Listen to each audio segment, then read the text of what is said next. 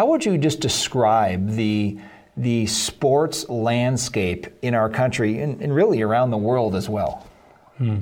Well, it's consuming. I mean, there's no question, David, you know, and you were a world-class athlete yourself. You know how visible it is. I call it the watering hole. You look at where the animals like to go in the African plains or where have you, and it's a popular hangout for them. And I really believe that the sports world right now is the hangout for many youth, but it's also true of older people. Just a good predominance of our nation are heavily involved in sports, have some level of interest in it. So without a doubt, I think with that kind of notoriety and that kind of attention, you get all sorts of demographics involved. You get a variety of opinions.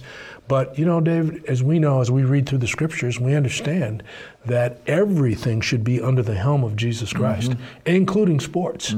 And really, when you think about it, people would say, well, there's a kingdom of sports, there's the kingdom of business, there's the kingdom of this or that. There's really only two kingdoms in the world. There's the kingdom of God and the kingdom of man. As we know, as we read through the scriptures, we understand that everything should be under the helm of Jesus Christ, including sports. And really, when you think about it, people would say, well, there's a kingdom of sports, there's the kingdom of business, there's the kingdom of this or that. There's really only two kingdoms in the world. There's the kingdom of God and the kingdom of man. And cosmos, the kingdom of man, that kind of governs the natural flow and the worldview, the secular worldview of our culture. But there is the biblical worldview where it's God's kingdom and King Jesus is our king. Right. And as I read through Romans chapter 3, the scripture keeps saying all things pertain to Christ. All things are for him. All things consist of him.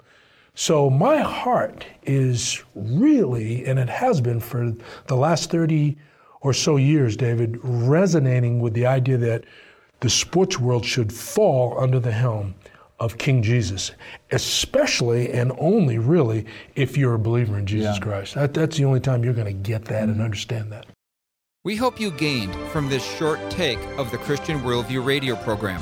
To hear the full program and further connect with this ministry, visit thechristianworldview.org. I'm David Wheaton.